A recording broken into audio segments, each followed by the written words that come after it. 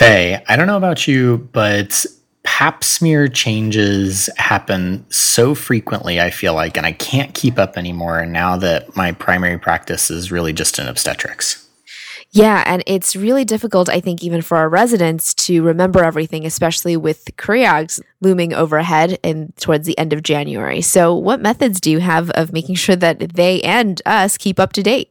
Well, if I need a quick reference, one place that I can turn to is the OBG project because I can hold this in my special library on my bookshelf and say, aha, this is the most recent thing that I know that they have read and up to date in a nice bullet pointed summary. And then they've even got an alert on their homepage right now to get you signed up to be able to know as soon as the newest recommendations coming from the USPSTF on cervical cancer screening get dropped. That's pretty neat that you can be right on the front lines of brand new changes in patient care.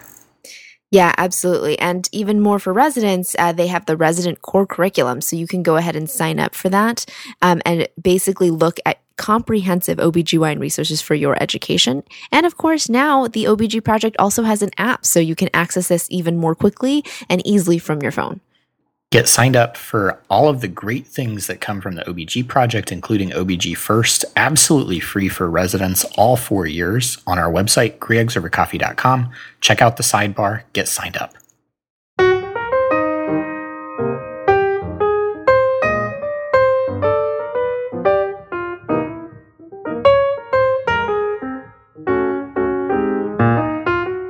All right, guys, welcome back. This is Faye.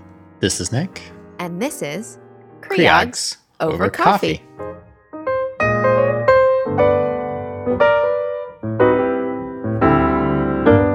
All right, guys, so welcome back. We are going to be talking about an espresso episode topic. So today we're going to discuss updates to the mifepristone REMS requirements. So what are our learning objectives today, Nick?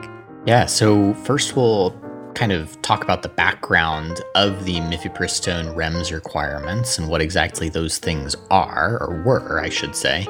We'll talk what the new updates to them are and discuss the implications of those updates on clinical care. ACOG has released a limited practice advisory as of this month with an overview of these requirements. If you're looking for some reading, that will post on the website. So, Faye, let's jump into it. We've talked about it on the show before, but let's remind everybody, what exactly is mifepristone? Yeah, so as you probably know, mifepristone is a medication that is used in combination with misoprostol as part of a medication abortion. And this method is both safe, effective, and it's also FDA approved, and it can also be used for early pregnancy loss. So to hear a little bit more about exactly what it is and how we do that, check out our medication abortion and telehealth abortion episodes, which we're going to put on our website.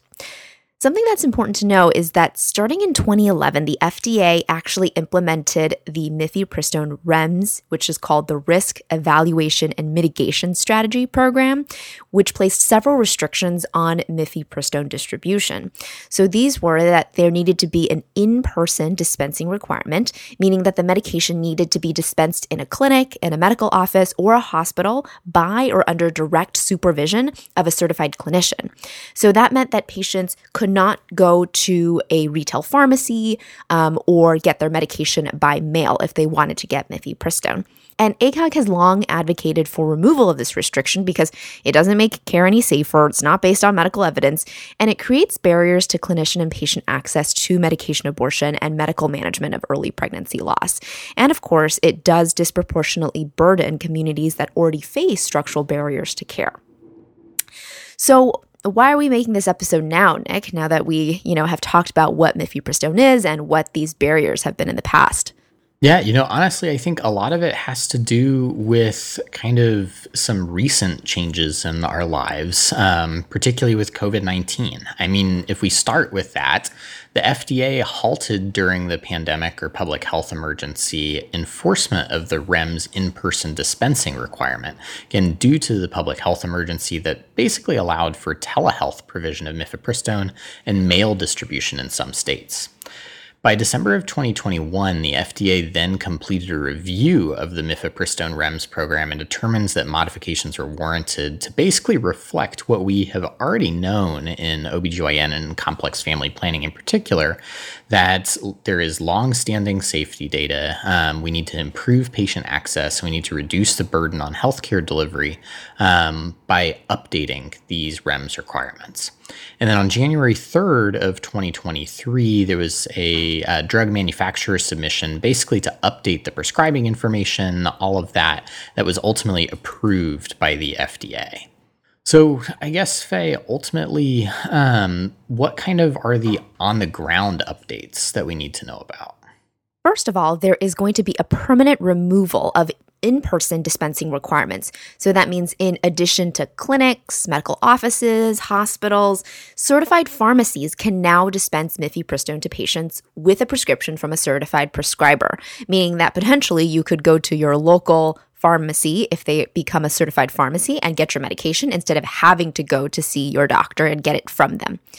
It also means that mifepristone can now be dispensed in person or by mail. There is also this addition of a pharmacy certification requirement, meaning that retail pharmacies that meet certain requirements and complete a pharmacy agreement form can now dispense mifepristone to patients who have a prescription from a certified prescriber. And you can find all of these documents actually on the FDA website, and we're going to also post that on our website. So knowing these updates, Nick, what does that mean for us and what does that mean for our patients? Yeah, I mean, I think a lot of it's self-explanatory, which is great. But number one, the big thing for all of us is that this is going to increase access to medication abortion. On a maybe basis, there's still those state-specific laws, the ability and willingness of retail pharmacies to get the REMS certification, to be able to dispense this. There are some states that are restricting abortion, as we have talked about on the show before.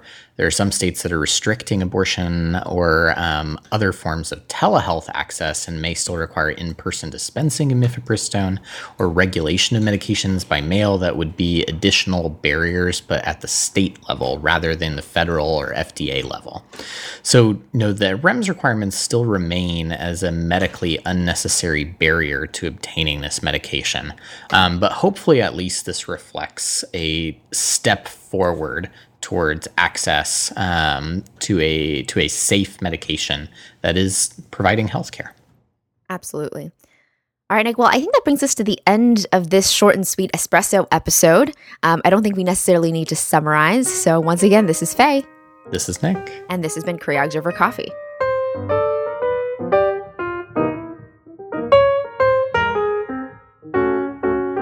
So guys, if you enjoyed the podcast, head over to iTunes, Spotify, Google Play, whatever your podcatcher is, give us a 5-star rating and review.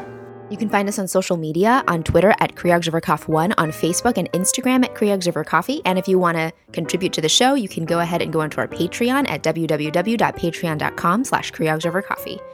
Show notes for this episode, as well as all of our previous episodes, including those other episodes we've recorded on abortion, and the Rosh Review Question of the Week, are available on our website, CreogsoverCoffee.com.